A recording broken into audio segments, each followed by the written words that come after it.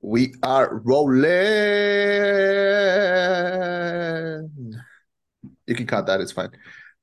All right. What's up, man? Oh man, so we're here to do a thing. Oh God. Can you believe we've been doing these top 10 since like Obama was president? Like I miss Obama. yeah, me too. Anyway, and he's not even my president. I still miss him. Um, You still did okay. good.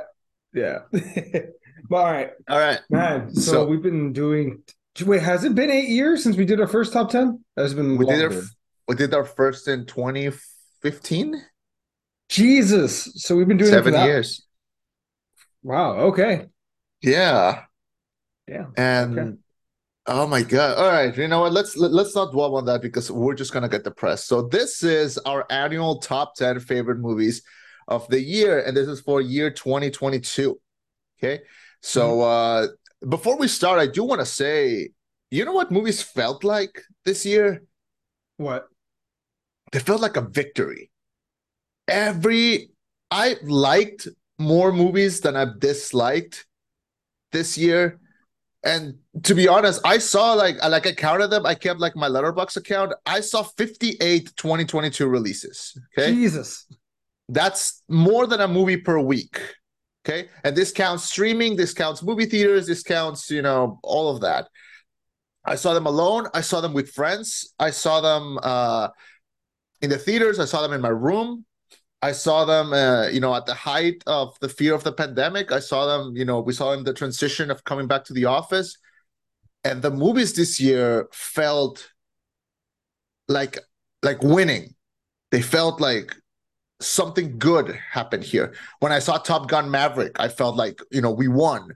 When I saw Everything Everywhere, we felt like we won. When I saw Avatar, we felt like we won. When I saw Black Panther, all these movies this year just felt like heightened sense. They had like a heightened sense of like just wonder and victory and winning. And I'm so happy to have experienced it. And they kind of reflect the real life. They kind of reflect everything that we went through for the past couple of years and how shitty everything was. And when a horror movie was good, it was scary good. When an action movie was good, it was soaring high action good. When a drama was good, the drama felt like it was worth it. This was the year of a lot of catching up, a lot of releases that were kept in the dark finally coming out. And this was the year, man. The year before we talked about how we didn't see enough movies to make like a concrete top 10 because movie theaters were closed and all of this, and it was so hard. And this year, loving movies was the easiest thing, really. And I want us to go in that headspace because and I told you this the other day, I could do a top 20 if you asked me to, because I love so many movies this year. I could do a top 30 even.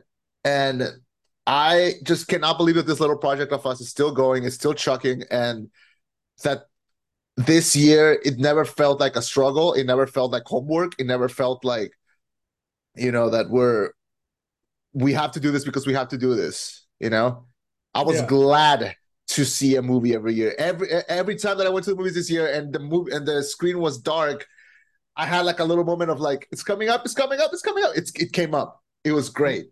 And in a year that had like a lot of things going through, this was just great. So yeah, I just wanted to, remind us of why we do this, why we love doing this, and that even if a movie's not in the top 10, it's not because I didn't like it. It's because I loved it and I just love more movies way more.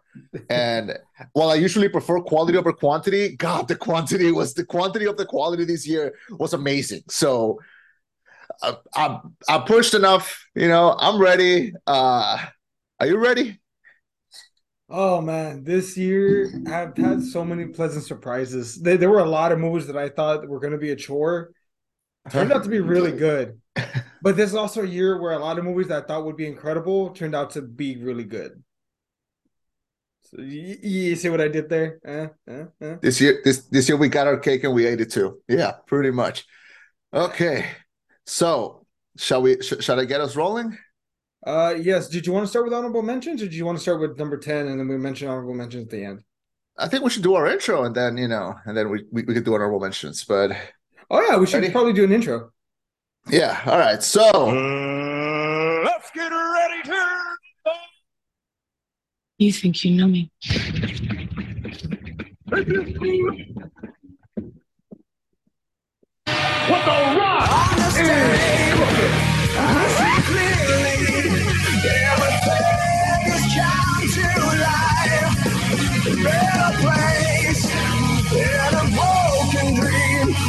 We're having way too much fun with the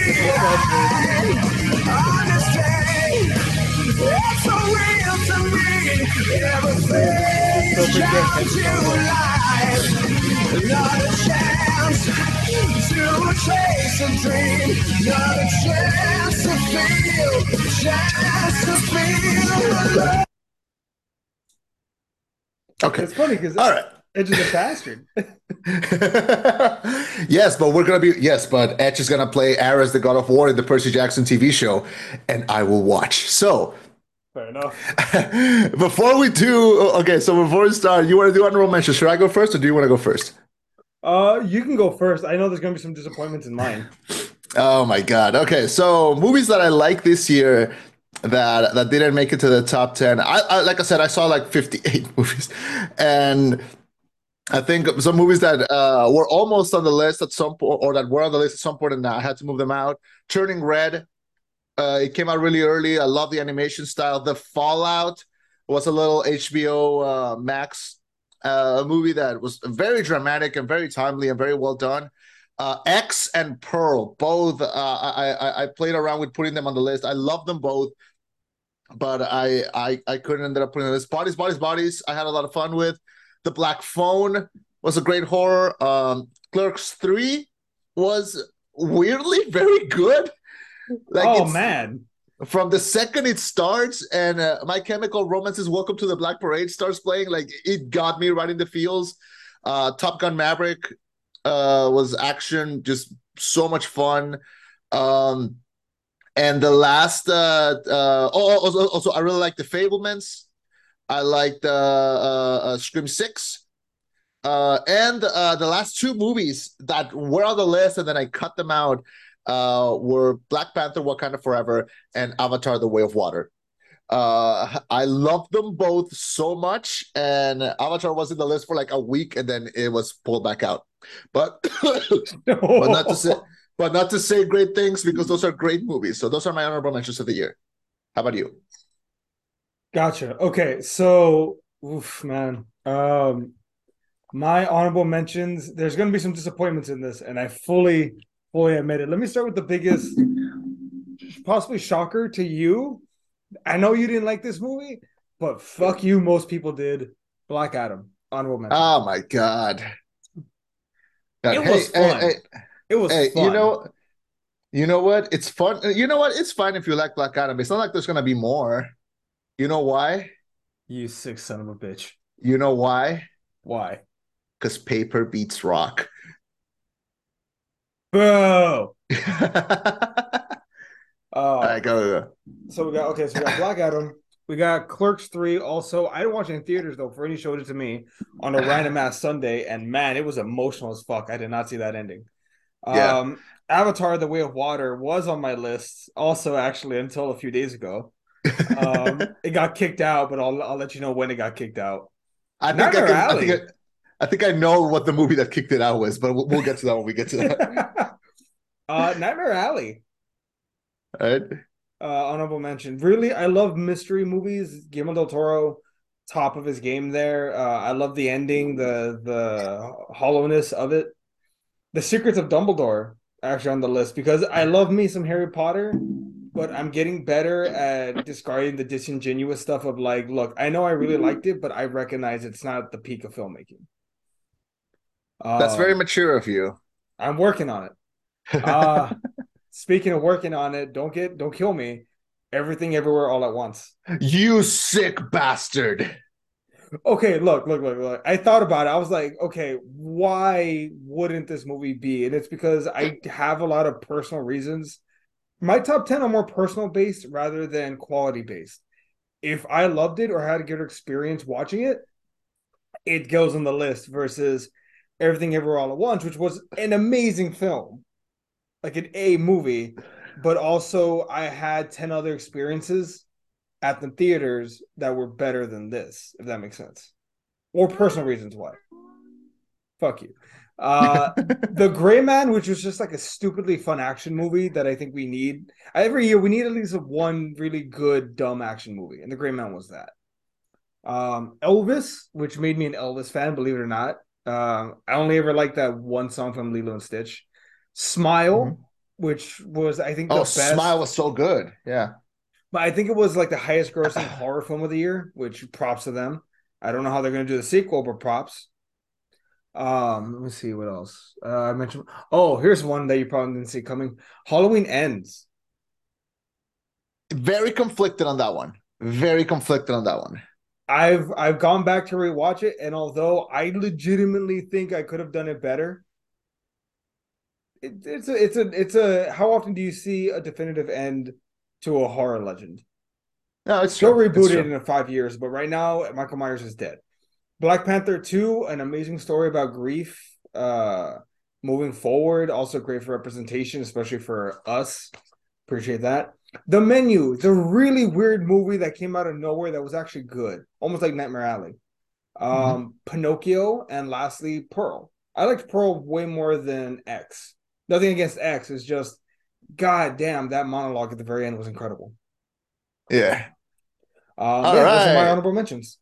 All right, so that's our honorable mentions. I start. I guess sure. I start. All right, so 10 seconds left. All right, 10. So number 10. This was in your honorable mentions, and it's I am like every year I am puzzled by what you're gonna put on your list because you start mentioning movies in the honorable mentions where I'm like, those were the best movies of the year. Why are you not putting them there? But yeah, for number 10, so surprise to no one because I praised the crap out of this movie, Pinocchio, Guillermo del Toro's Pinocchio. This was so cute. This was so like sweet and well done and well executed and smart and a good retelling of a story. It's like giving an amazing musician and having them cover one of the greatest songs of all time, and he just knocks it out of the park. There's a reason why why the story is timeless, and a reason why Del Toro is a master. You combine them together, it's like peanut butter and Nutella. Like you have a great sandwich of awesomeness. It's I don't know anyone who saw it and didn't cry with it. I think it's the best, some of the best stop motion that we've ever had. Stop motion is never gonna age. Like it's always gonna look amazing and smart and genius. And I think the story like really perfects it. This is, I think, is the best Pinocchio that we've ever had. This is the best Cricket that we've ever had. Possibly the best Geppetto that we've ever had. And I like how the story takes a different turn by being so anti-capitalism. And I just ended up really loving it. I love Pinocchio in this. I love direction. I cannot wait to see what Del Toro does next. And he's going to sweep come award season. So, yeah, freaking love Guillermo del Toro's Pinocchio. It's my number 10 on the list. You know, I don't know if they've released the Oscar nominations yet, but it should at very least be nominated for Best Original Score. At the very least. Definitely. It better. The Splat is getting that Oscar. The Oscar nominations come out, I think, on the 24th. So that's when we'll know. So some of the bitches got about 3 days to, get right. Yeah. All right. Your number 10? My number 10 is a movie that left. I don't even think. What? 10 seconds left. That's still 10. Yeah. Shut up. No, I can't believe the actress. Okay. So my number 10 is a movie. I don't know if you watched it. I don't remember. No, I think you did. I don't remember. A little movie from Brad Pitt called Bullet Train. Bullet Train? Fucking Bullet Train? Can I tell you why? You took out Everything Everywhere All at Once and you kept Bullet Train? Okay, hold on. Remember how I said that I like to keep movies that have a bit more personal like stake to it? I mean, fine, but Hey man, I'm not critiquing you for having Pinocchio on there, all right? I sense I've Look, made a mistake of some kind. shut up, Robin. I think that's Robin's voice. Um, okay, so look, Bullet Train, when me and Nikki went to go watch it, she had zero expectation. I was stupid excited. I watched that trailer maybe 30 times before watching the actual film itself. And not only did it not disappoint, it was outrageously stupid, fun, great action sequences. And it was fun. It was pure turn off your brain, great film. It was a revenge plot, which I honestly, again, I have some ideas of how they could have done it better. But when I think back on this year, when did I really have fun at the movie theaters? This movie was up there. This is the second most violent movie on my list, and it was so much fun. And Brad Pitt plays such a character that's just been through the ringer, and all he's trying to do is be positive and like we can do better than this, or I'm trying not to kill anyone anymore. I don't know. I just like his character. I liked all of that. I can identify easily with a familiar drama, the familial drama between in Pinocchio and Everything Everywhere All at Once. But sometimes I just want to have fun. And Bullet Train was fun. Bullet Train was Deadpool. Bullet Train was John Wick. It was just fun. And sometimes you need to be able to turn off your brain and just have fun. I understand that. I can understand that. If you want to hear my own gripes about the movie, you can check out our review of it. But okay, sure. If you had fun with it, that's what movies are for. Yeah. Let's go. Number All nine. right. Number 9. I don't have an audio for number 9, but we'll just let me see if I can find just something. Sometimes I'll start a sentence and I don't even know where it's going. I just hope I find it along the way. Okay, number 9. This movie was the movie that took out Avatar and Black Panther from the list. So, and I am not sorry because I had a blast with it, but it's Puss in Boots: The Last Wish. My number 9. Hey, yes. Damn, we got that one We early. don't pick the ballroom. We just dance. Yeah, I mean, we were bound to always, I knew we were gonna at least have at least one more that is that is on the list. But okay, number 9, both of us, Pussy Boots: The Last Wish. Good, because we didn't get a chance to review it. Okay, I just saw this, and I got to see it in theaters, and man, this was so fun. This Right? was so freaking fun. Like the animation was booming, it was banging. Like when I saw Into the Spider-Verse in 2019, I wanted the thing that I wanted the most about that movie, besides making money and winning Oscars and all that, I wanted that movie to be influential. I wanted animated movies to take the same leap of faith that movie took. And in the following years, we've had things like The Good Guys and Arcane on Netflix, and other things that have adapted that kind of 2D plus 3D style. We've seen it in video games for like a long time, but we haven't seen it in like shows and movies. And finally, we're starting to see it in another thing. So whoever had the idea of making another Puss in Boots movie and turning it into this, thank you, because this was wonderful. Okay, the animation was amazing. It had like a little Attack on Titan tribute. It had the music was great. Puss was great. The perrito was fucking amazing. Man, There's nothing to story. dislike. There's nothing to dislike about this movie. As a kid that grew up watching Shrek, and you got to have like those little core memories coming back of like seeing the characters again. As hell, seeing the new DreamWorks intro was also great. I don't know. I freaking love it. There's nothing to dislike. The movie has a good story. It has a good message, and God, the animation was just. Oh, God, I wanted to inject it in my veins. It was so good. I loved Avatar and I love Black Panther, but I'm an animation buff at the bottom of my heart. So if you have like beautiful flowy animation, like you got me there. So yeah, number 9, Puss in Boots: The Last Wish. Go ahead. You want to review it this week? I mean, we're already saying everything here, but All right, then I'm gonna sing all the praises, man. yeah.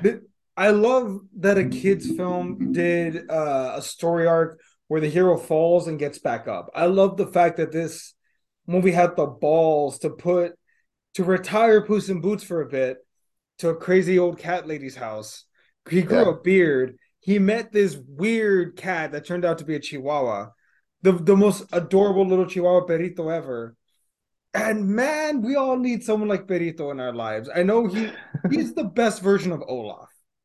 He really is, right? He is Yeah, he really Olaf with is. actual characteristics and a tragic backstory.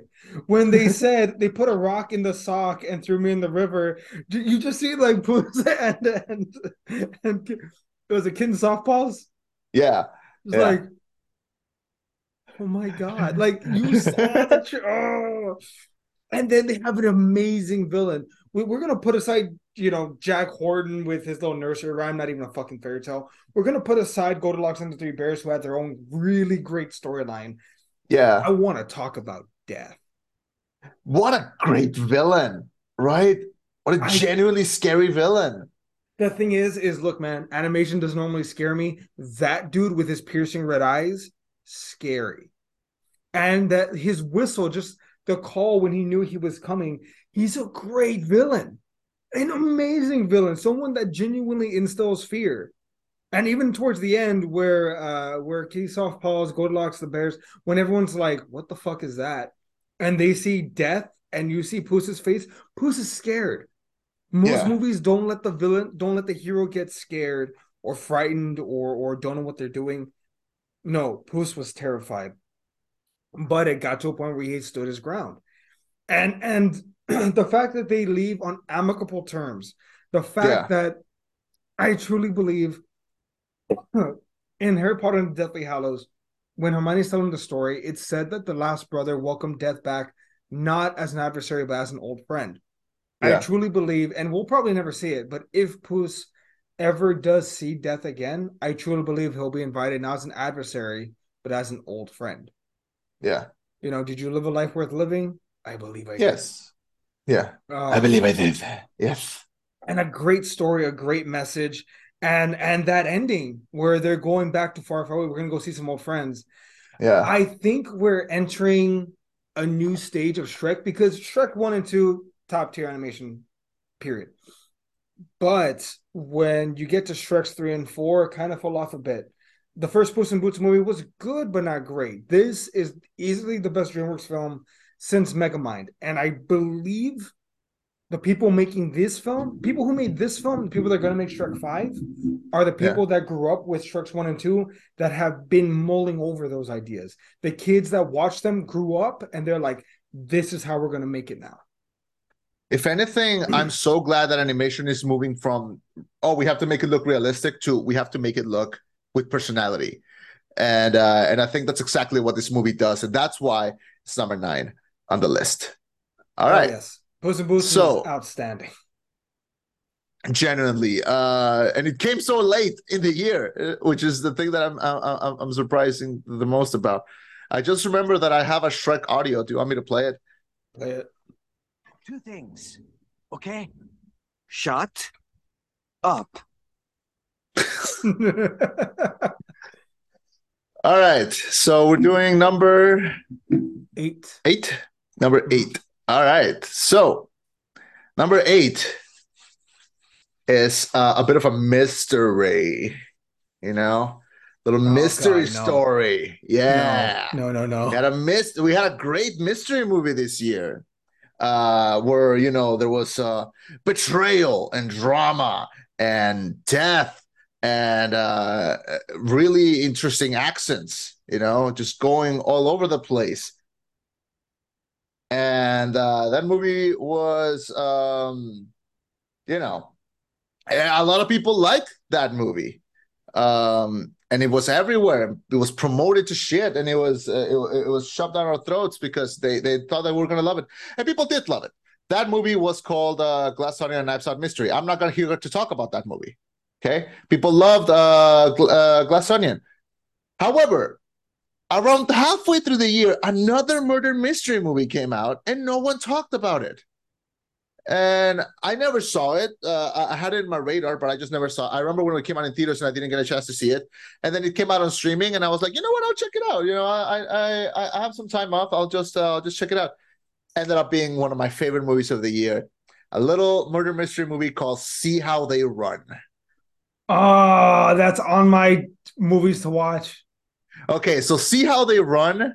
It's another murder mystery movie. It stars Sam Rockwell and Saoirse Ronan and Adrian Brody, and it is a detective, a constable, so like a junior detective in the West End of 1950s London, and the murder takes place in the middle of a play of Agatha Christie. So it's a murder mystery inside of a murder mystery. It just goes like all the way with it. It's so stylish. This is like if oh God, what's it called? Imagine if God, what the fuck is his name? Jesus Christ. Sam Rockwell? No, the director. Imagine if Wes Anderson and Edgar Wright did a murder mystery in 1950s London. Okay, it's so stylish, it's so fast, the jokes are so good. Sam Rockwell plays like the main detective. He's kind of just there, honestly. Like he's not the main, the main dish. The main dish is Saoirse Ronan as Constable Stalker. This is my favorite character that she's ever played. And she is such a treasure. She's such a good actress. And she's so young. She's my age. And she's been nominated like 4 times for the Oscar. And this is the most fun that I've had with a character with her because she's so funny, but she's always playing drama. And in this one, gosh, she's so stupidly funny playing this like junior detective that wants to do everything right. And she has such good intentions, but she's so young and she's still learning. And God, she's always like walking around with like her little hat and like her little notebook and she's writing down everything. And there's even a moment where like Sam Rockwell kind of turns to her and just goes like, do you write down everything in that notebook? And she just goes, only the important stuff, sir. And he goes, okay, how do you know if it's important? And then she just goes, well, if it's important later, then I wrote it already. Like she's so sweet and she's so funny in this. And I cannot believe that this movie is just being ignored because it's so good and it's so funny. So I beg of everyone, if you haven't seen See How They Run, please check it out. To me, it's the best murder mystery of the year. And you always say, hey, if it's a good year, I get at least one. Congratulations, you got like 3 this year. Okay, you just got to see them. Oh man, I didn't even. So that's on my list. I was going to mention that right before number 1: Babylon, All Quiet on the Western Front, Blonde, and See How They Run. Yeah. But no, I'm looking at it, and man, she has been nominated 4 different times. Once for Best Supporting Actress for Atonement, and then for Brooklyn, for Lady Bird, which I think you love that movie, and then I loved Little Women. Little Women, yes. But she's the girl from The Lovely Bones. I was like, where did I recognize her? There she is. Yeah, yeah. Anyway, she's so funny in this. This might be like and also she's Irish, and she's never allowed to do like her Irish accent. She was allowed to for this movie, and it just works for the better. Like oh God, like she's like the person you want on your team. You want her to be like your second on command. She's great. So the movie's great, but her performance to me is like the standout. It might be ignored during award season, which is very sad because they usually don't consider like comedy in this. But yeah, she was great. I loved her performance, and yeah, number 8 to See How They Run. Yeah. Okay, I like it. My number 8 is also includes a very strong female lead, but she deals with shit a little differently. Ladies and gentlemen, Prey. My number 8. Oh my God, yeah. Prey. So a movie that strips back everything you thought you knew about the Predator series and whatnot, and puts it back in the 1700s, 1600s. Yeah. With a Comanche warrior, I believe, defending her tribe. When she sees this monster, no one wants to believe her. No one thinks that she can hunt, and she goes after quite literally the biggest and worst thing probably on the goddamn continent. Such a stripped down movie, but such a beautiful movie too. Like the landscaping, everything was shot on site. Like it was not it was not CGI. Like they shot it there on site, in the mountains. Which I mean, this movie had no right to be as good as it was. I remember the trailer. I remember Fernie messaging the group chat, saying, "Oh, look, like this is the concept for the new Predator movie." And I remember thinking, "It's not gonna work, but I'll watch it." I was blissfully, happily surprised. Um, a great film, violent film, a movie that also, and I, you know how I mentioned that most movies that I really enjoy, I have like a personal touch to them. Yeah. Well, this movie, I remember watching it while I was barbecuing and I was cutting meat for the boys, and it was just, I don't know. It's a nice little memory to have with me and my dogs and stuff. Nikki was out doing something, I don't remember what. Yeah. But it's those little memory. I made burgers. That's what it was. I made burgers. The dogs ate. They slept in my lap while we finished the movie, and it was just, I don't know. It's a nice memory. It's a stupid thing, but it's the little things that matter to me. And I really Absolutely. enjoyed it. I enjoyed it. I have a great memory with it. I look forward if they do a sequel, if they decide to do more new approaches, because I hope that they do another Prey, but maybe this time in feudal Japan with samurai. Maybe another Prey, but this time with the Vikings. Like, I hope they continue this trend of revisiting and throwing in iconic monsters or iconic creatures in different times of the world. Yeah. I mean, it was always, to me, the second that I heard about it, I was like, that's such a great idea. Like, that's such a creative and ballsy idea. It's just bound to work, and it did. So, yeah, I'm glad that that movie, ended up working. Yeah. Anything else? No, just great movie. If you haven't seen it, you're doing yourself a disservice. All right. So that's new number 8, right? Yes, sir. All right. So number 7, I have a serious audio or a funny audio. Which one do you want? Yes. All right. We'll just do the funny one. Number 7. Student watches porn and gets naked. Okay. So that's number 7. What? It's just gonna be like that for like the rest of the episode. All right, number 7. It was around my birthday when I had a moment where I was like, hey, I decided to do like a day for myself. Like, I'm always at work or I'm at home. If I'm not, traveling to visit you, or I'm usually just, I don't know. I'll just have like a day where I'll just be by myself, and I'll just, I'll walk around. I'll see what I find. And I did. I went out. I got coffee. I walked around. I did Chema things. And then I decided to go to the movies because that's just what I find myself most of the time. And one of my favorite directors dropped a movie that I knew was going to be dropping on Netflix soon, but they decided to push it a little bit to the theaters before it came out. It came like completely out on Netflix. And I was like, you know what? Fuck it. I'll go watch it in theaters. And yeah, these are the movies you watch in theaters. And I might be the biggest champion of the movie because I'm not seeing enough people talk about it. But this movie was made for me, so I kind of just feel like I need to talk about it. Alejandro González Iñárritu, Mexican director. He's done. He did Birdman. He did The Revenant. He's done like a lot of great movies, and his new movie is called Bardo, False Chronicles of a Handful of Truths. And yeah, this movie was made for me. Now, you can watch this movie on Netflix now. But I watched it in theaters and I loved it. People have called this movie pretentious, long, self-inserted, dramatical, like convoluted. And to that, I say, yes, and so fucking what? Okay?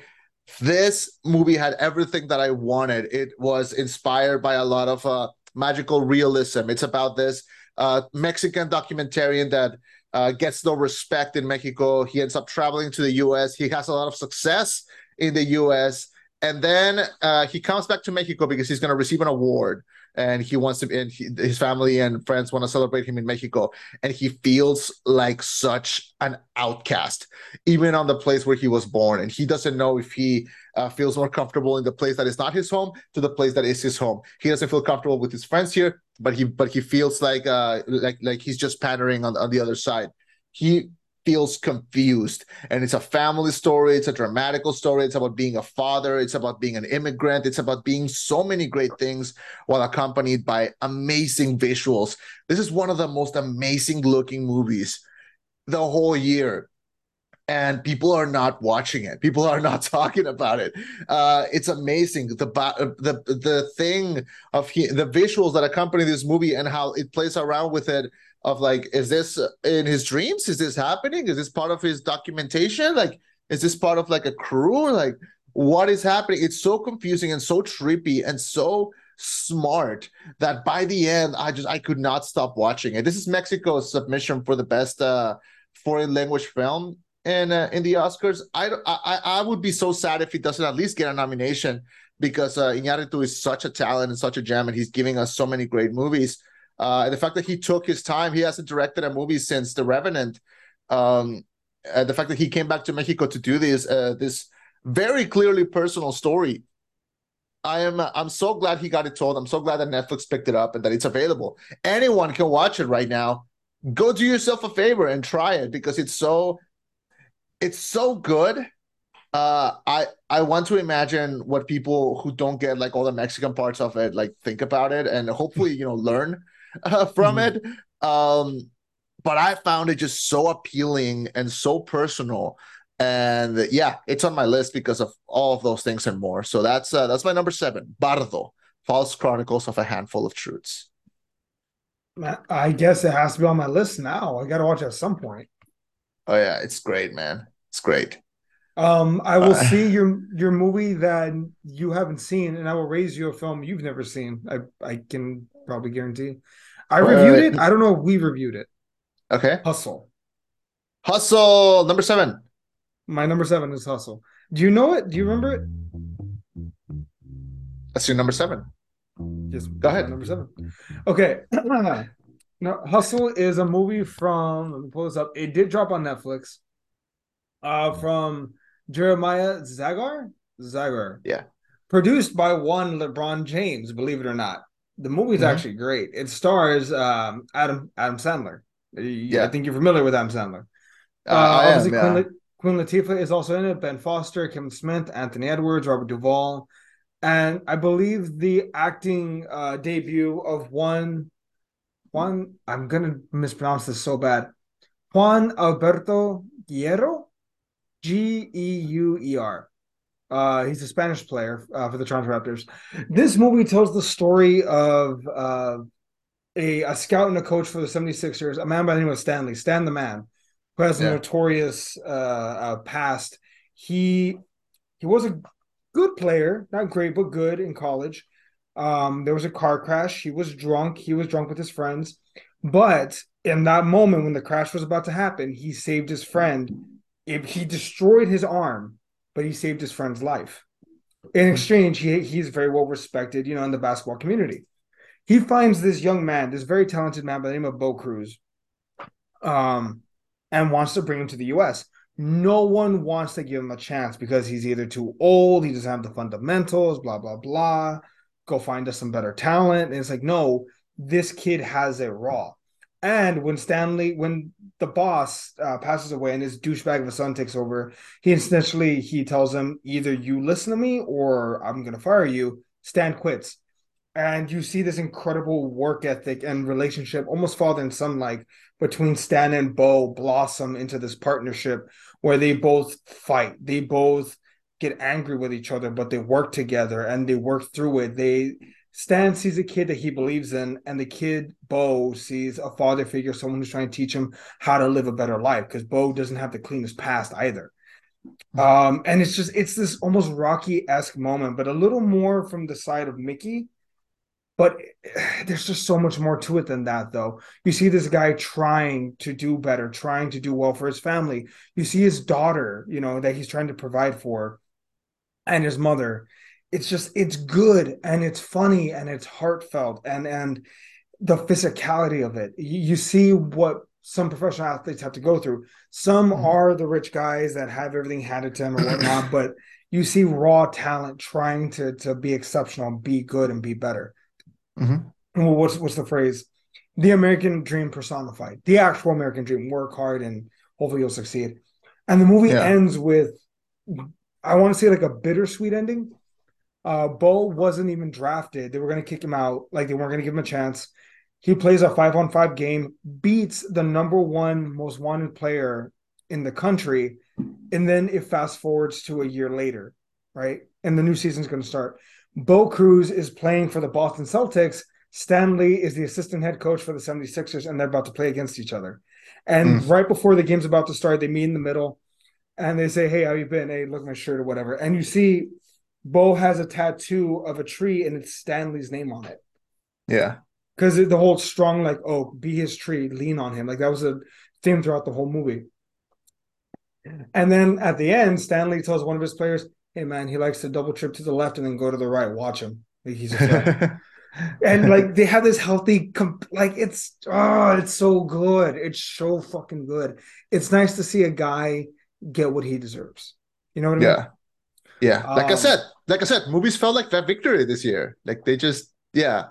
It was great. And anyone who doesn't know anything about basketball, watch Hustle. You'll learn a thing or two. I know I did. All right. Well, is this true story or not? Not based on true story, but I can guarantee you there are probably stories very similar in the NBA. Okay. All right. Sounds good. So that's your number 7, right? Correct. All right. Number 6. Number 6. Man urinates on fellow passenger for not being allowed to smoke. Okay. So that was a weird one, but okay. All right. Number 6. Another movie that I saw late in the year and that it's doing the Oscar rounds right now. I try to watch most of the Oscar films before the Oscars come out, and I saw this one just as part of the list, and I was like, what's so good about this movie? Well, it's so good it ended up top 6 in my list. The Banshees of Inisherin. Okay, have you heard of this movie? Yes, I have. That is also on my list. Oh my God. Okay, then we'll No. Go. I know what happens. I know. Okay. I just want to see the experience. Wait, your list of your top 10 or like your list of to watch? To watch. Oh, okay. All right. Well, The Banshees of Inisherin stars Colin Farrell and Brendan Gleeson. Brendan Gleeson, of course, played Mad-Eye Moody in Harry Potter. That's how most of us know him. So it's the two of them. They play lifelong friends in the island of Inisherin, and I think it's the 20s, 40s. It's they don't really say. It's around the time of the Irish War. Anyway, they're two lifelong friends.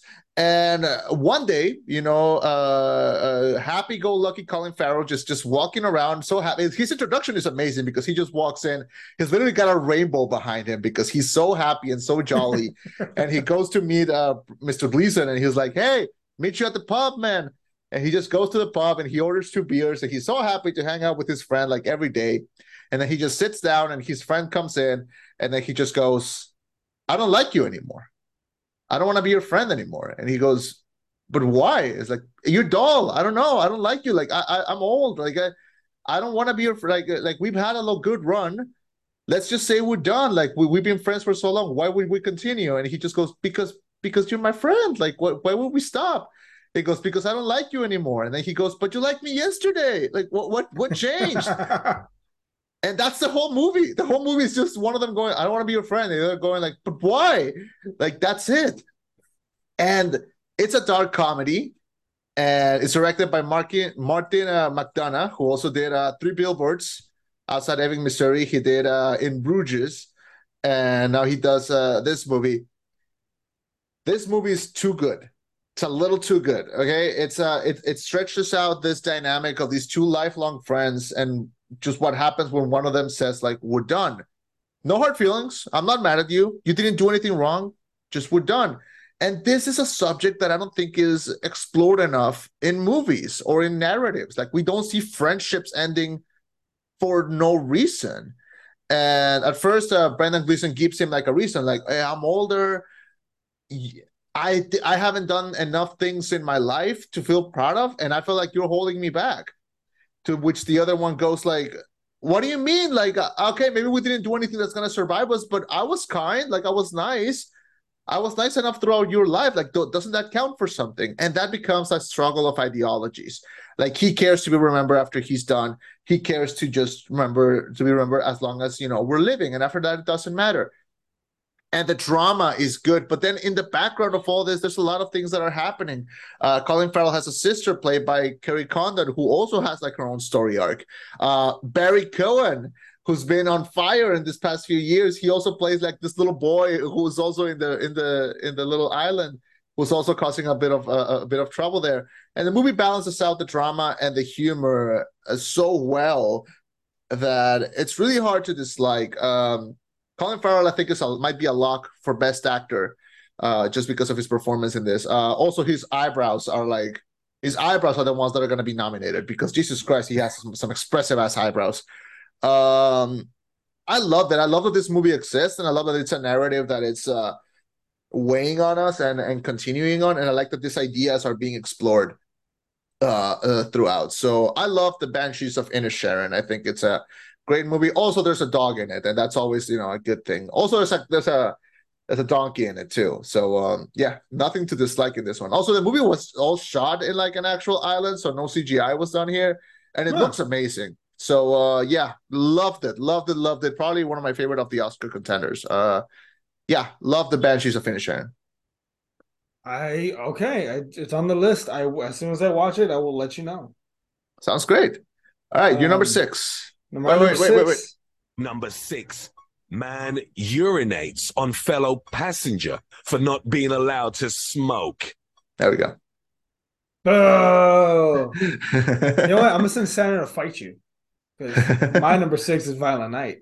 Oh, nice. Violent Night, a new Christmas classic, and I'll fist fight anyone that says otherwise. This movie, it's nuts. Again, it's nuts, but in a fun way. I saw it for my birthday. I regret watching it on my birthday. I'll be honest with you. I probably should have seen it with a bro or Nikki. I watched it with my mom, and that was a mistake. That was a big mistake. I found myself apologizing a lot because I didn't realize how violent it was gonna get. But it was fun. Again, it was another dumb, fun action movie, but also it's okay. The past couple years, every time Christmas comes around and the Thanksgiving and all that, I've been too busy to really enjoy it, to really sit down and enjoy Christmas and enjoy New Year's and Thanksgiving, to really soak up the holiday season. You know what I mean? It feels like everything was a chore the past couple of years. So this year, new job, more availability, more, I guess, time, more room. I was watching Christmas movies left and right. I decorated and I had fun, and I'll get to the decorating part later. But I tried to really enjoy myself this December when it came to Christmas and the holiday season, seeing family and friends and everyone. And Violent Night was, the wrapping paper to that. It was just a great moment. It was a great time, and it helped me kick off my Christmas, fury. I watched probably like 15 different Christmas movies this year in December alone, because it was the best time of the year when you're a kid, and when you're an adult, I think you lose sight of that. And I think this past year, December, was me trying to refine it, and I think I did. And this movie was a big part of it.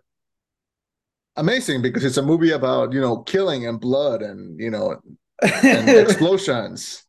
It took and nails and bowling balls. It took Home Alone to its next logical conclusion. Yeah. But yeah, I had a blast with that movie. So yeah, I'm not surprised. Yeah, number 6, Violent Night. All right, number 5. Number 5. Passenger dragged off flight and severely injured. Why was he severely injured, Arnold? High five. I don't know. Damn it. All right, so number 5. I saw this movie. You saw this movie. Your wife saw this movie, and I pushed everyone into watching this movie because it was so good, and I think it left all of us with like a really good feeling in our insides and our outsides. And it reminded me that, like, in all the movies that felt like a victory this year, this one felt like an emotional, personal one, because it felt too real. And it's not, and like you said before, it's nice to see someone win and someone learn and someone succeed. Number 5, Cha Cha Real Smooth. So Hey, yeah, so nothing to dislike in this one. Cooper Rave is such a force in Hollywood right now as a writer, director, and actor. And the fact that he managed to pull this movie out is insane. Okay, it's about a 22-year-old fresh out of college. You know, he has no idea what he's gonna do. He gets a job as a party starter for bar mitzvahs, and he begins a unique relationship with Dakota Johnson and her teenage daughter.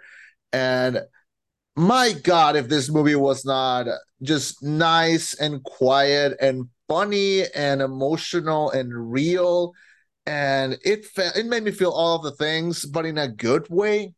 Like, it made me feel hopeful about the future. It made me feel hopeful about a generation. It made me feel good about humanity, honestly. And it did so much by just portraying a real story. Like, you can believe that this is like, if a cousin came up to you and told you, like, hey, you'll never guess what happens to my other cousin, and they'll tell you the plot of this movie, you'll believe them. Like, this could be a thing that could happen.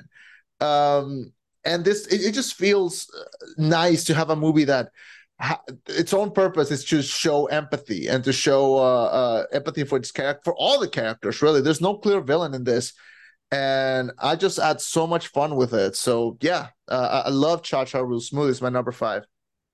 you know, one of the I think most underrated things about that movie, and I know there's so much going on, but I think there's 2 things that were really underrated, or 2 things that stood out to me besides the obvious.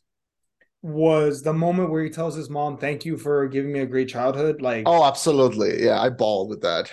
oh, I called my mom. And I was like, "Hey, mom, like, I don't know if I ever said this enough, but thank you for being a good mom to me and taking me to go watch all those crappy movies when I was a kid." So I no, for real, man. And also the scene that I didn't expect at all was when the husband, like, after Andrew went to go talk to Domino, Yeah. and she's like, go and leave, and the husband comes out, and I think he's gonna whoop his ass. Don't you ever come Yeah. near my wife again. Thank you for taking care of my wife and my daughter.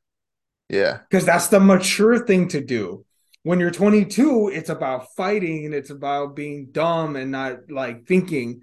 But when you're older, it's like, no, like thank you. Like he was mature enough to not let his masculinity become toxic. Does that make sense? I don't know. Yeah. Yeah. So I don't know. Like, Cha Cha Real Smooth was awesome. I would watch it again, and I would recommend it to other people. Hell yeah. So that All was your right, number 5, so- right? Number 5. Passenger dragged off flight and severely injured. You tell me the second that starts getting old, but I have 4 more. So I don't know if we're gonna have enough time for it to get old. So speaking of trying to find yourself growing up and learning about yourself and whatnot, and a coming of age story, let's talk about The Fablemans. ooh, nice. The Fablemans, a semi-autobiographical movie from Steven Spielberg, chronicles his rise, learning to be a director, growing up, his parents' inevitable separation, divorce, all the sad stuff that comes with it. We have the Riddler playing his father, which was a little weird, but okay. Yeah. We have is it Haley Williams? Michelle Williams. Michelle Williams, thank you. Playing a very, I want to almost say tragic character in this film. A mother with severe, well, conditions. I would say that she's going through a lot on her side. I watched a lot of video essays about it in accordance with the film. And Spielberg, one of the interviews, he actually stated this movie is about, yes, it is partially about my parents' divorce, but it's also like a message about it, because I kind of learned, my parents taught me something. Not necessarily like all marriages should be broken or whatever, but that you don't owe anyone your life. That's how he was able to forgive his mother for the affair.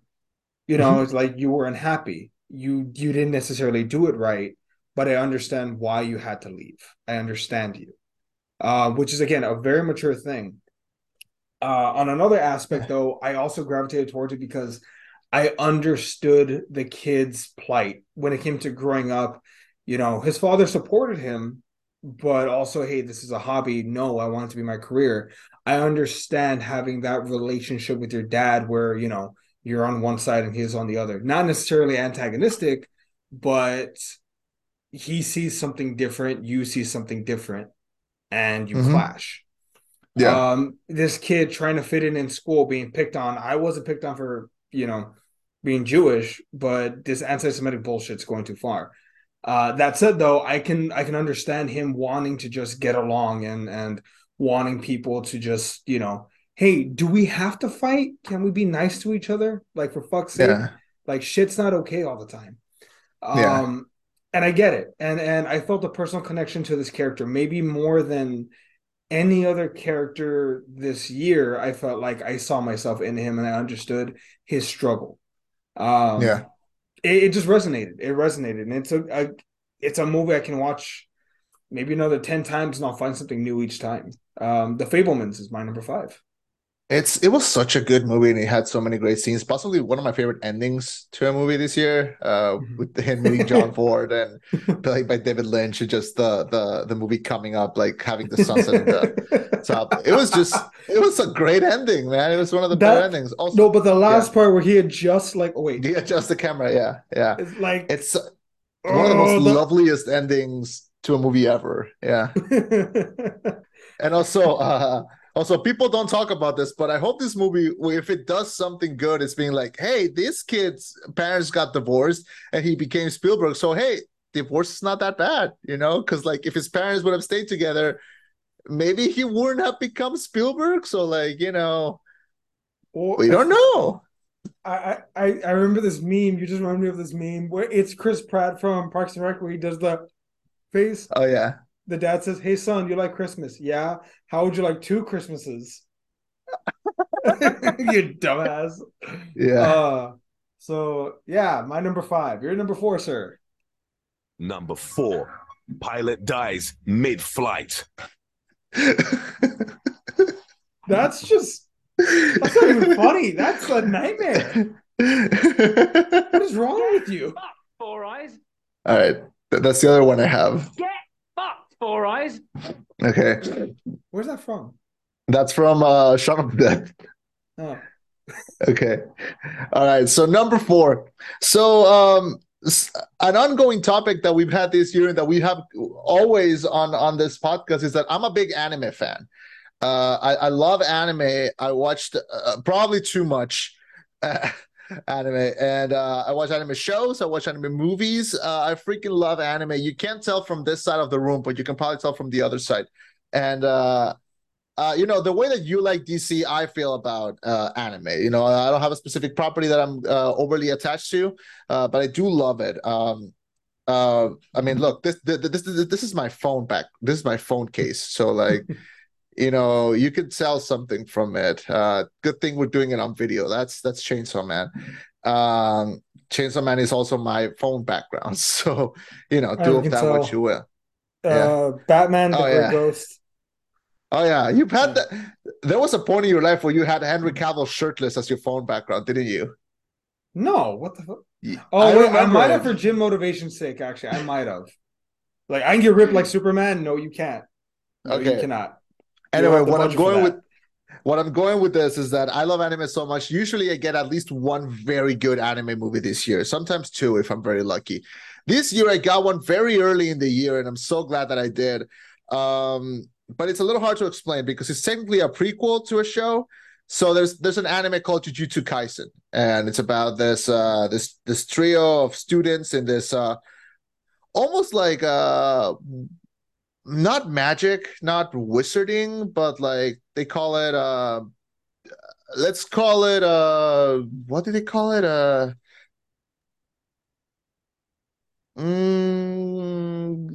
They call it Jujutsu Tekai. It's like magic, but it's also like, you know, demon exorcising school. Okay. And Jujutsu Tech. Exorcisms? Almost, yeah.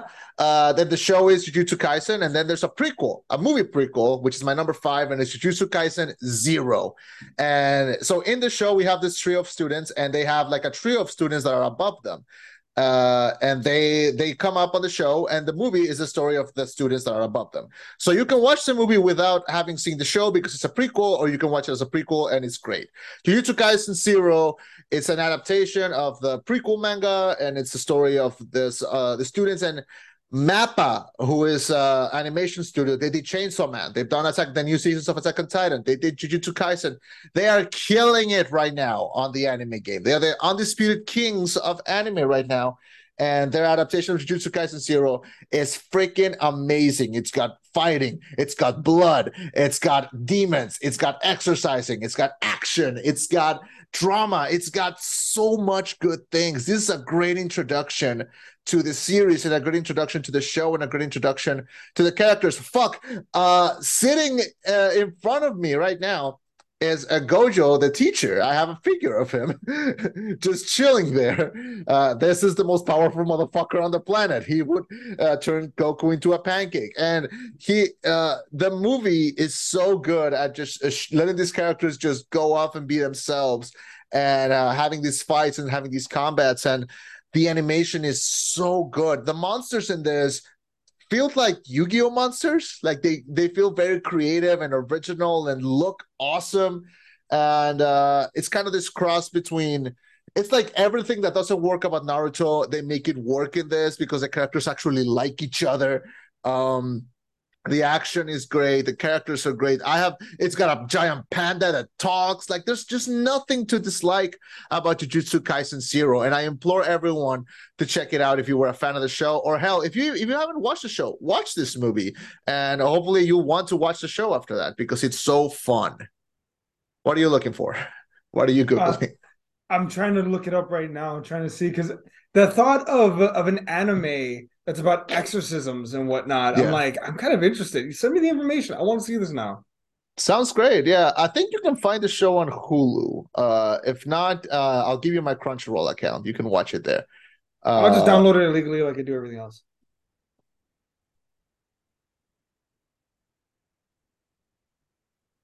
Please deposit 5 coins. Anyway, so coming back to this. God damn it. Anyway, coming back to this. No, I love Jujutsu Kaisen Zero. Big fan of the movie. The show. You know what? If you're gonna watch it, watch the movie first and then watch the show. Really? Because I think it would be interesting to see like what you think about this, and then after, because the show came out first before the movie. But technically the movie's a prequel, and you can watch the movie without having seen the show, and you won't be confused. So yeah. But yeah, nothing to dislike about Jujutsu Kaisen Zero. Really great movie. I gotta watch it. Okay, that's on the list now. All right. So my number 4. Number 4. Number 4. Pilot dies mid-flight. Jesus. So speaking of death, my number 4 is it's a bit different. I can't do the accent. I'm not even gonna fucking try. Glass Onion, ladies and gentlemen. Glass Onion is my number 4. The second best detective movie of the year. Glass Onion was just a boatload of fun, and I can give you 2 shots. The memory and why it's so good. The memory is me and Nikki were watching it while we were decorating while we were either decorating or wrapping Christmas gifts. The thing is, so I showed Nikki Knives Out, and it's rare for her to predict something and be wrong. She watches so many movies. Mm-hmm. She really enjoyed Knives Out. We saw it during COVID times. We had a fort in the living room. It's a good memory that we have back when we saw Knives Out. So we were both really looking forward to Glass Onion. And I just remember me and her were both watching it for everything, because we both knew we could solve the mystery in advance if we see it. And neither one of us did. We both figured out that that douchebag is the killer, the one who's not Hulk. Edward Norton. We both knew he was the killer, but how the fuck did he do it? And we did not see that twist coming midway through, where it turns out that it's the twin sister. Like, what? But it worked. Daniel Craig and how fashionable he is, how amazing he looked. The story unraveling, the so many quotable things. It's so dumb, it's stupid, it's brilliant. No, it's just dumb. No, it's just dumb. Like the critique of modern America and how we hold these billionaires up here when in reality they're just as stupid as, well, the dumbest of us. The commentary of this white douchebag that's never had an original thought in his life, making his bones off of women and people of color. You know, you will all be below me. I am the best of the best. The idea that the takedown of Elon Musk just and again, it wasn't on purpose. They actually asked Ryan Johnson, "Was this on purpose? Did you plan this release?" He's like, "Dude, how the fuck was I gonna know that Elon Musk would have a meltdown when I was filming this a year ago? Like, no chance in hell." But it worked. And even the audience goes for the ride, where initially we all kind of interpret this Bronze as this brilliant billionaire, guy who's ahead of the curve. But when in reality, motherfucker's never had an original thought. He's just Charles Manson with a tie. Glass Onion, there was so much to it. So much. Do you know what Glass Onion is? Yeah, so I know song? that it was a Beatles song, yeah. And then did I tell you the story about it then? Of why the Beatles made it? yeah. Okay. That they didn't want people looking too into their lyrics. It's nothing, yeah. So okay. So Glass Onion. Damn great movie, damn great experience. And the best experience I had watching a movie at home. Mm-hmm. I'll say that. The next three are all theater exclusives. All right. Okay. So that's your number 4, right? Yes, sir. All right, number 3. Number 3, man takes selfie with plane hijacker. Okay. All right. Let me get ready for this. Thursday, October 31st. The city streets are crowded for the holiday. Even with the rain, hidden in the chaos is the element, waiting to strike like snakes. And I'm there too, watching. 2 years of nights have turned me into a nocturnal animal. I must choose my targets carefully. It's a big city. I can't be everywhere, but they don't know where I am. We have a signal now for when I'm needed. When the light hits the sky, it's not just a call. It's a warning. To them, fear is a tool. They think I'm hiding for the shadows, but I am the shadows. I wish I could say I'm making a difference, but I don't know. Murder, robberies, assault. 2 years later, they wish I could say I'm making a difference, but I don't know. Murder, robberies, assault. I read that again. The city is eating itself. Maybe it can't be saved, but I have to try. Push myself. These nights are rolled together in a rush, behind the mask. Sometimes in the morning, I have to force myself to remember everything that happened. I should have played the song in the background. God damn it. Anyway, number 3 is The Batman. Okay. This came out super early in the year. What was it, February? No, March. Or like March? Yeah, it came out super early. And I cannot believe how good that movie was. I've watched it a couple times since then and got The Batman. That's the movie, man. Like, that is the movie. Like, people are gonna think of, this is this is that. Like, this is the movie that like had everyone on the same page. Okay. Robert Pattinson was a controversial choice as Batman. Guess what? Every actor that has been cast as Batman has been a controversial choice. All of them. I did not expect anything bad because I've been a fan of Art Pats for like a long time now. And he delivered in this movie. This movie with his 2 and 45-minute runtime. Matt Reeves, every cast member, every production, props to all of you. This was the movie. Like, this movie's called The Batman because it's the Batman. Like, there can be other stories about Batman, and there will always be other stories about Batman.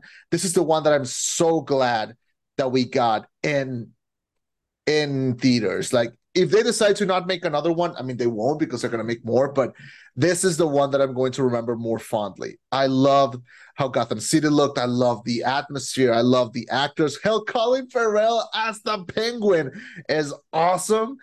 It's just nothing to dislike here. Absolutely love it. We both gave it a 5 out of 5, 10 out of 10. absolutely adore the Batman. I watched this more than once in theaters. I've seen it more times at home, and yeah, don't have anything bad to say about it. Number 3 is the Batman. Fair enough. We'll talk more about that later. I knew it. Yeah, but that's it. Let's talk about number 3. Let's talk about movie theater experiences. Let's talk about a movie that was nothing but spectacle. A film I didn't want to like, to be frank. I really did not want to like this movie as much as I did, but god damn it. If this Scientology son of a bitch couldn't get me in, ladies and gentlemen, Top Gun Maverick. Okay. A movie that, and I really thought about it, I'm like, do I really like it this much? And I thought about it, and I thought about it, and I came to an understanding. This movie is an anomaly because I think it perfectly captures what 80s movies were while presenting them in a modern day style. It is the perfect 80s film of today. This movie's budget was 170 million. I'm sure like 20 million was for Tom Cruise, but they spent the other 150 mil on fuel for the jets because damn, this movie looked amazing and it was practically done. Yeah. None of this bullshit or just CGI it. No, they fucking did it. They recorded this film out in the actual open air. This really, if you think about it, by the numbers movie, I mean, how the fuck is it 30 years after the original Top Gun, this movie comes out and somehow it's good? It's really it's good. It's not good, it's great. Yeah. It's impeccable. And then has the story of this guy who you shouldn't like. Frankly, I shouldn't like Maverick, but I do. He's considered what? The best pilot on the planet? Possibly, probably, improbably. They even mentioned it in the trailer. He's the only living pilot who's ever seen active combat in the US. He's the only pilot that's ever shot someone down. He knows his shit. He's been in it. And it's this guy who legitimately can still go when he wants to, when he has to. They expect him to train the new generation of recruits. Again, a story that makes sense on paper, a story that you would have expected in the early 2000s, the student has become the teacher, whatever. Mm-hmm. But it goes and it goes, and this movie has heart, and it has this conflict between this guy and his best friend's kid, his best friend passing away. They're fighting, and he has this love story, and then there's this, I don't want to say realistic, but this realistic interpretation of, hey, we have this thing we need to get done. Otherwise, we risk there being more nuclear warheads in the world.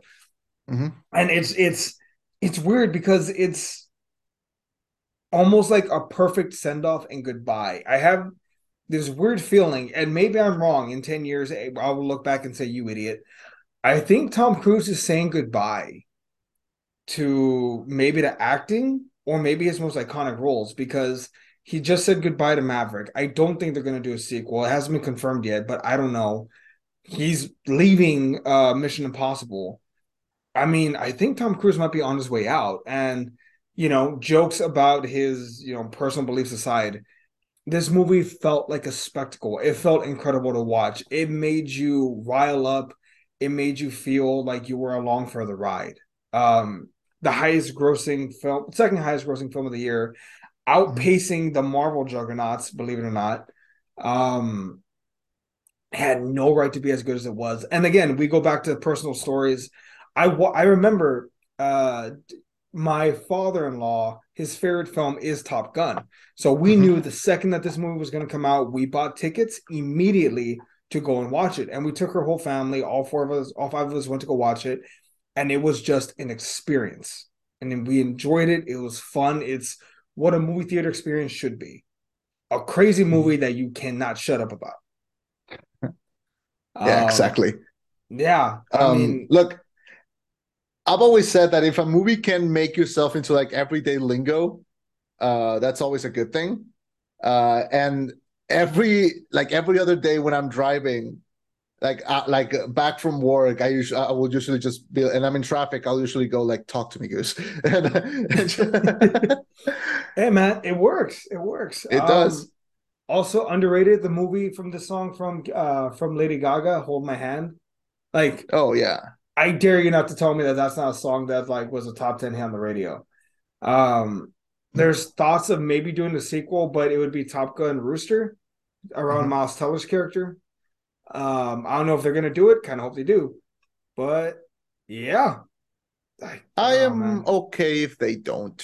Like I said, this movie is the original movie is lightning in a bottle, and catching it again is really hard.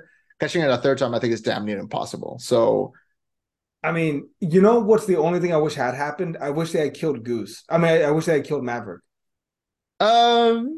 again, movies feel like victory. This year we win. Okay, this year is okay if we don't have. I tragic, think if he had no, but hear me out. If he had died saving Rooster, I think that would have been a good way to go out. Oh yes, but I'm kind of glad that he didn't because okay, so the original Top Gun is one of my mom's favorite movies. Okay, so she was the one that was most excited to see this, and when we went to see it, she talked the entire movie because she was so happy and so excited to just see these characters again, and my whole audience was just kind of like on a high the whole time watching that movie, like. From the action scenes to like the drama scenes, like that scene when he takes Jennifer Connelly back home in the bike, and she like gets out of the bike and like opens the door to her house and just walks in and leaves the door open. Yeah, like everyone in the audience was like, "Oh, Yeah. The audience was very interactive with this one. yeah." Like it was so interactive, and if a movie can do that to your audience, you've done good. So yeah, no, good job, good job, Tom. All right, so that's your number three, right? All right, Yes, number sir. two. Number 2, clam chowder condom. So number two. Why are these somehow getting worse? I don't know. Wait. She's number 2 or 3 a prostitute in a country of Kazakhstan. Yeah. So number two, you mentioned the word spectacle a lot in this review. Now, I consider my number two on the list also a big spectacle, but in a different way. The word spectacle is actually like kind of synonymous with this movie, and I'll be shocked because you didn't mention it on your honorable mentions. I'll be shocked if it's not your number two as well. So I doubt it. you doubt it? I You know very what's much doubt another? it. You know what's another word for doubt? What? Nope. So Nope. all right. So number two is Nope.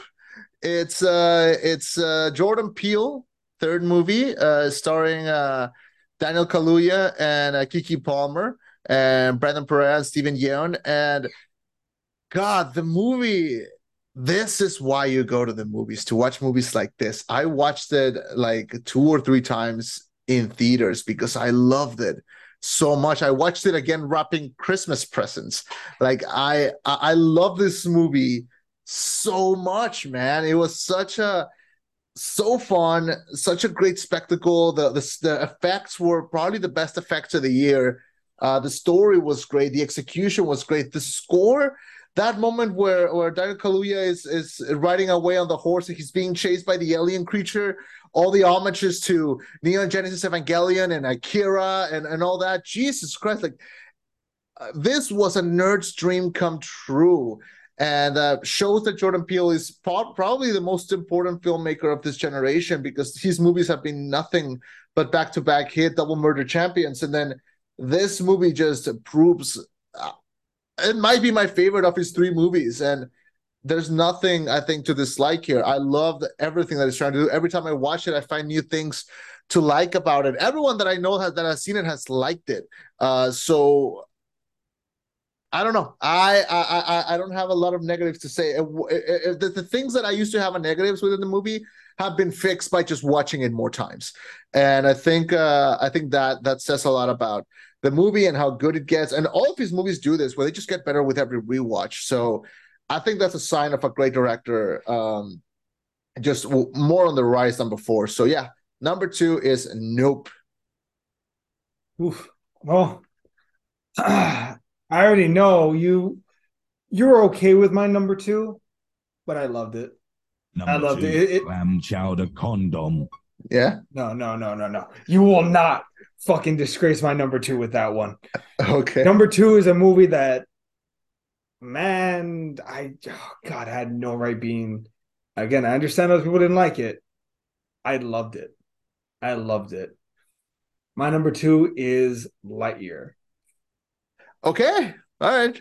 Yeah. And it's not so much. Does it feed into my nostalgia for Toy Story?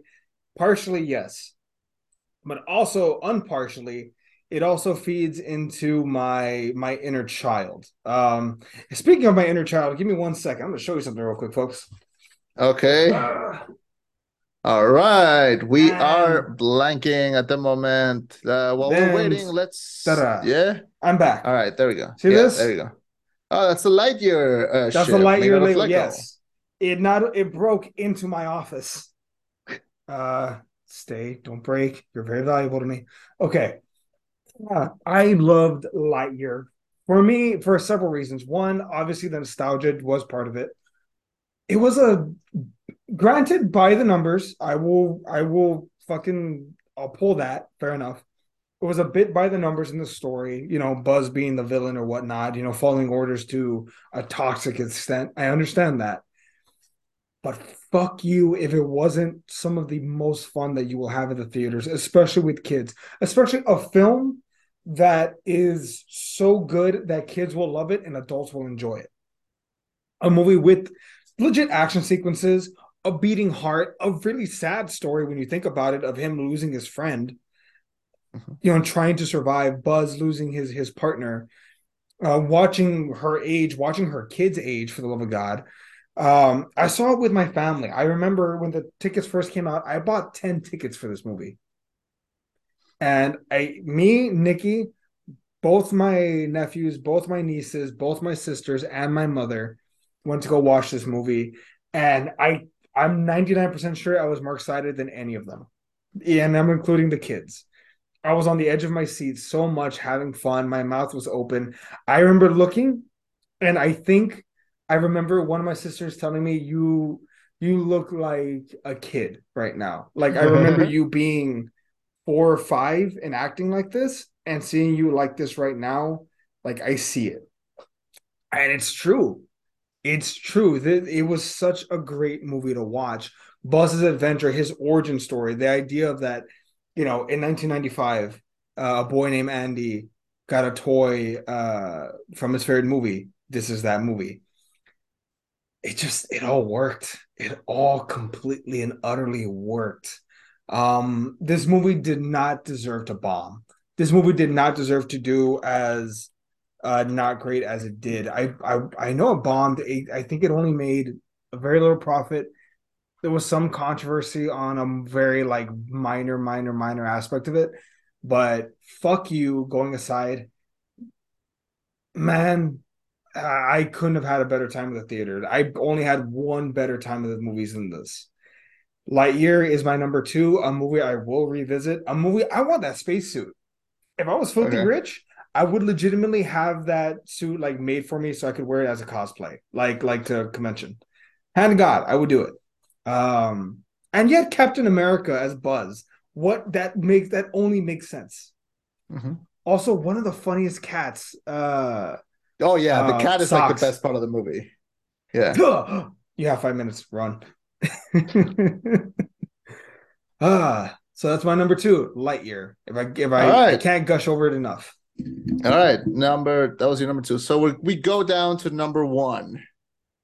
Okay, I have 3 audios for this. Which one do you want? Yes. Number 1, Loose Snake. All right, I have another one. One. Okay, and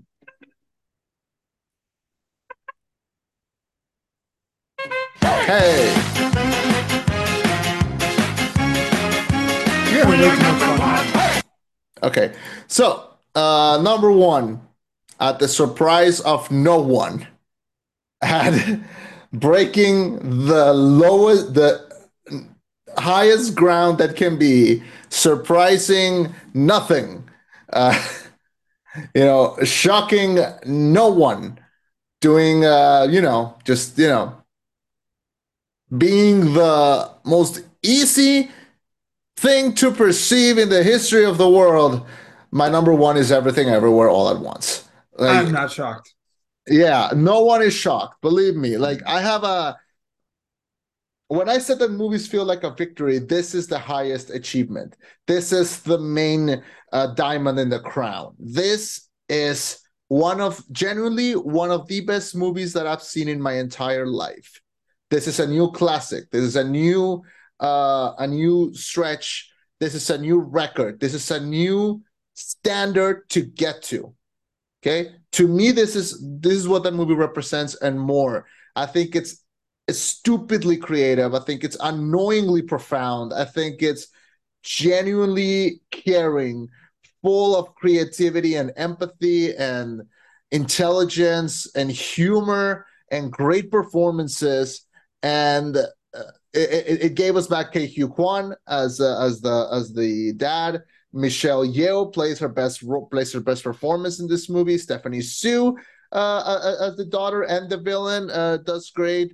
The effects are amazing. The sound design is awesome. The rock scene is gonna live in my dreams and nightmares for the rest of my existence. And if anything, it's been out for less than a year, and I still think this is one of the best things that has happened in all of my lifetime. So I loved Everything Everywhere All at Once. I have friends that listen to the show, and when that movie came out, they were like, "Are you going to do a review of Everything Everywhere All at Once?" And I said, "Yes, but it's going to be very bad because the entire review is just going to be me going, oh my God, it's so good. It's so good, you guys. It's so good." That's it. That's all I have to say. I have nothing but praises to sing about this movie.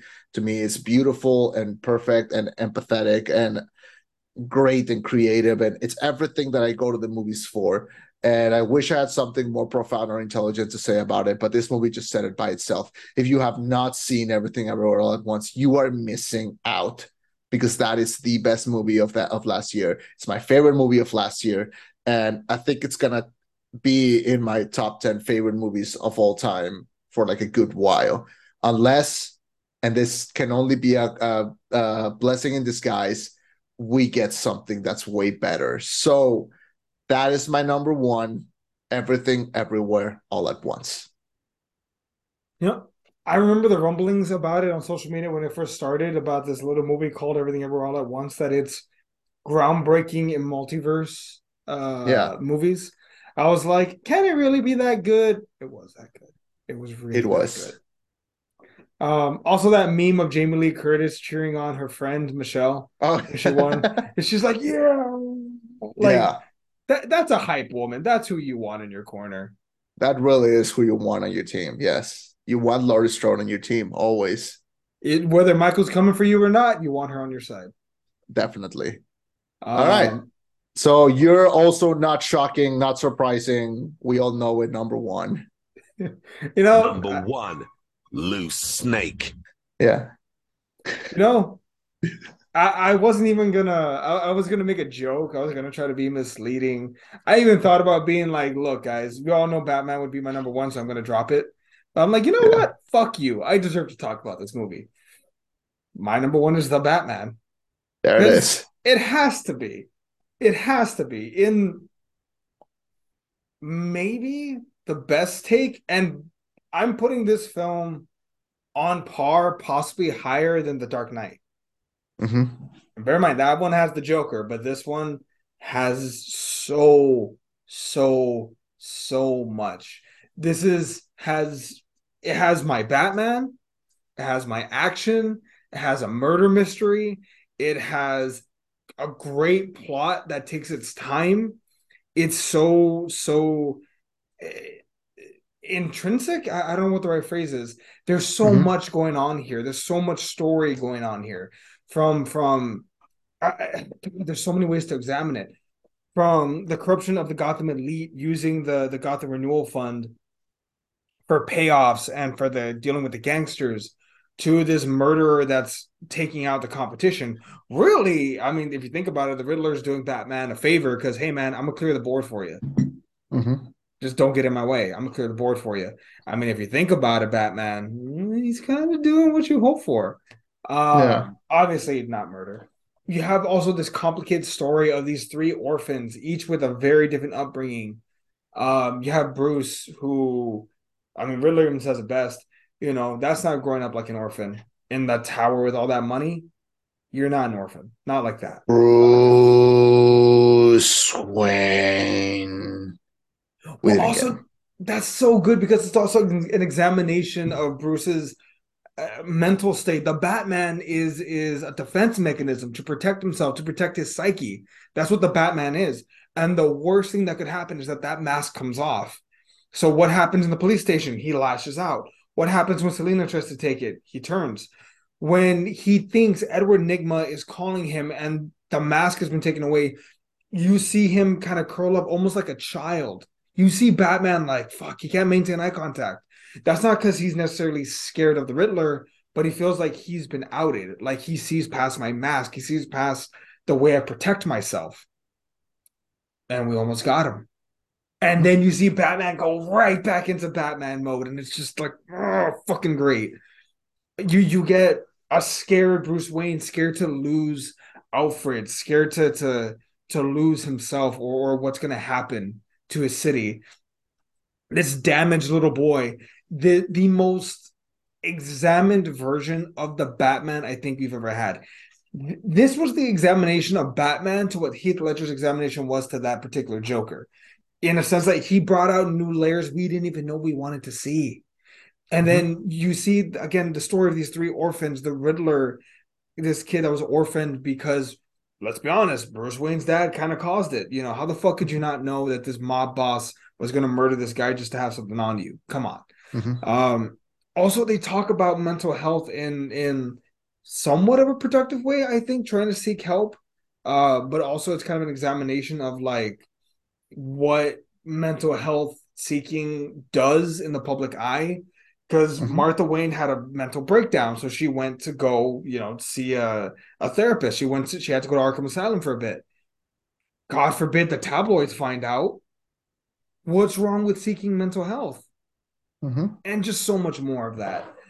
There's action, there's suspense, there's the most grounded take possible, but also you see him like running around, and also it does such great world building, but he doesn't beat you over the head with it. I think Batman used Venom at one point to save Selina. You also get this relationship of how Batman understands this kid that lost his father in the opening of the film, one orphan to another, or one man who lost his father to another. I understand your pain, kid, more than anyone else. Hell, at one point, when a car crashes the funeral of the now dead mayor. When that car comes crashing in, Bruce goes for the kid. He doesn't try to save anyone else. Even though that kid from the trajectory of the car is clearly not in danger, he saves that kid first and foremost because he understands him. He has a personal relationship there. Also, maybe the second most badass, or maybe the best badass Batmobile we've ever had in a film. The best Batmobile we ever had in a film. I have the score playing when I drive, and I feel like the Dark Knight. Dude, I have the tech Lego version of it. It was a bitch to make, but I'm proud of it. But yeah, I'm sorry if I'm going in circles, but I don't know how to sing the praises for this film enough. I mean, 10 out of 10, A+, all-timer. Man, I love this movie. I think I've seen this movie more times than I've seen most other films this year combined. Like, I've probably seen him at least like once. I've probably seen him maybe like 8 or 9 times. And this is a damn near 3-hour film, so that's saying something, but I have. Yeah. Well, that is that because it's a great film. Because it's a great film. That's why it's in both of our lists and why we both enjoyed it. So there it is. That's the top 10. That is the top 10. That is top 10 of the year.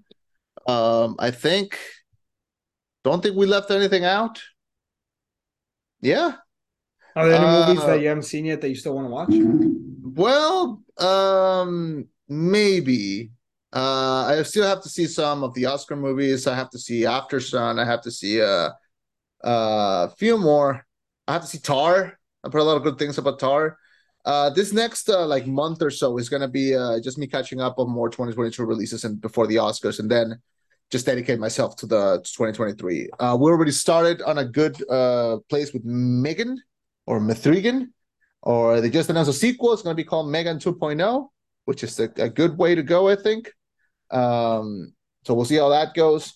I don't know what the year in movies is gonna throw at us, but I do know that I'm excited for it because this year can only be topped, honestly. So I believe that should cover everything. I want to thank all of you for watching and for listening to the Rollback podcast. We are so grateful to have people listen to us, check us out. So please keep recommending us. Please keep checking us out. Please let us get more subscribers on Eddie's cousin. So Eddie's nephew. Please. I'm going to tell him you said that. It would feel so good if we did. It would feel so good if we did. So I call him Anthony. Sorry, hey kid. I have more subscribers than you. Hang up. Yes, we have to just keep going back and forth. That's the new goal. All right, so that should cover everything. Thank you so much for watching. My name was Chema. I've been Eddie. And this was the Rollback. The Rollback. No, shit, that's the wrong button. One day we will do this right. Wait. Should we give a reminder? I have no reminders except go to the movies. Enjoy the movies. Yeah. Enjoy the movies. Enjoy them with your friends. Enjoy it with your friend. Have a Letterboxd account. That's it. At Chema. Yeah. Oh, no. Do not. No. Don't be tracking my every move. I barely have a life as it is. All right. Goodbye. Bye, everybody.